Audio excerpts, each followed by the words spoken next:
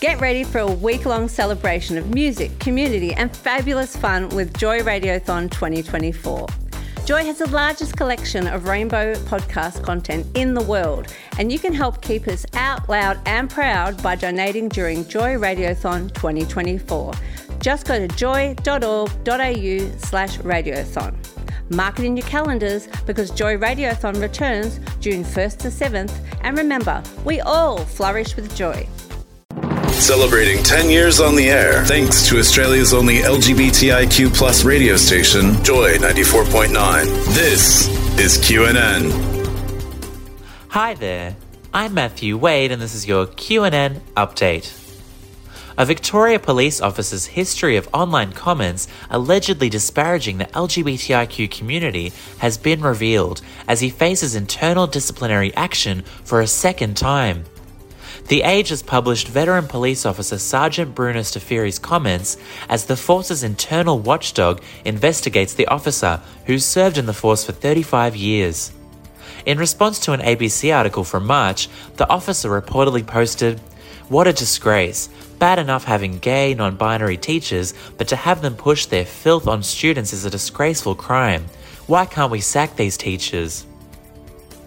Tasmania's LGBTIQ community have reported serious gaps in gender-affirming healthcare and mental health services, with discrimination still a problem. The Tasmanian government has released a new LGBTIQ survey, the largest ever of its kind. The survey comes as Tasmania commemorates the 25th anniversary of decriminalising homosexuality this month.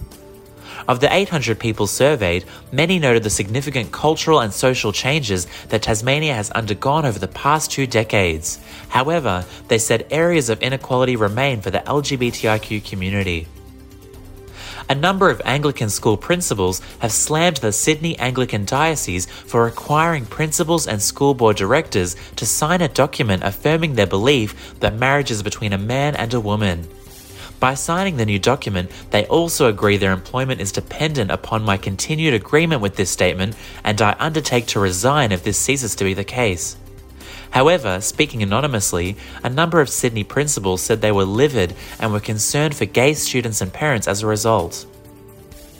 Prime Minister Scott Morrison says gay students are not being expelled from religious schools, doubling down on reintroducing the failed religious discrimination bill without extra protections for gay and trans students. He recently said if the Coalition won government, he would introduce the religious discrimination bill on its own and amend the sex discrimination bill sequentially.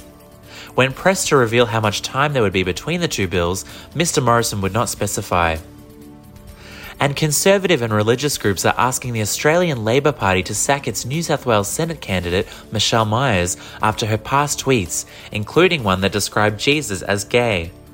Liberal Party politicians incredulously likened the Myers Twitter posts to the anti-LGBTIQ social media posts by Warringah candidate Catherine Deves and called for her to be disendorsed. That was your QNN update. Now to Jacqueline with your sport report.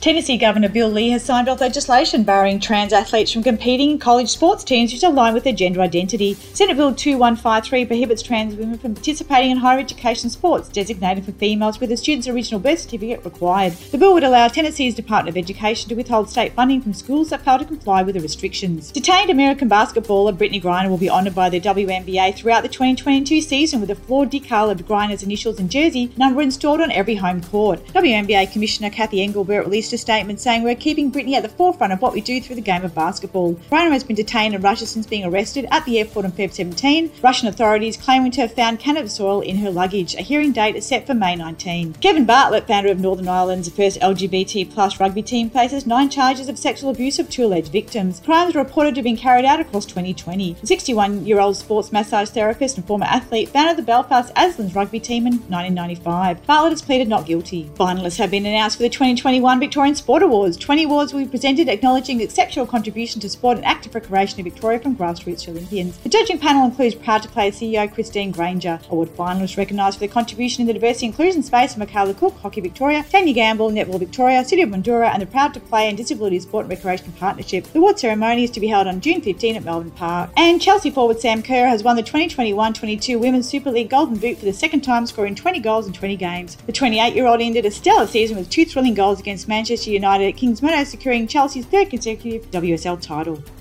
Thanks, Jacqueline. That's what's making news in the LGBTIQ community this week. The QNN team will be back here next week, or you can find us wherever you get your podcasts. Just search for QNN. I'm Matthew Wade. QNN was recorded at Joy 94.9. Get your queer news and entertainment fix daily. Tune in to Joy 94.9 at joy.org.au or via our app. Distributed across the Community Radio Network with thanks to the Community Broadcasting Association of Australia. This podcast was produced by Joy Media. You can support Joy's diverse sound and diverse community this June by donating to Joy Radiothon 2024. Go to joy.org.au/radiothon. And remember, we all flourish with joy.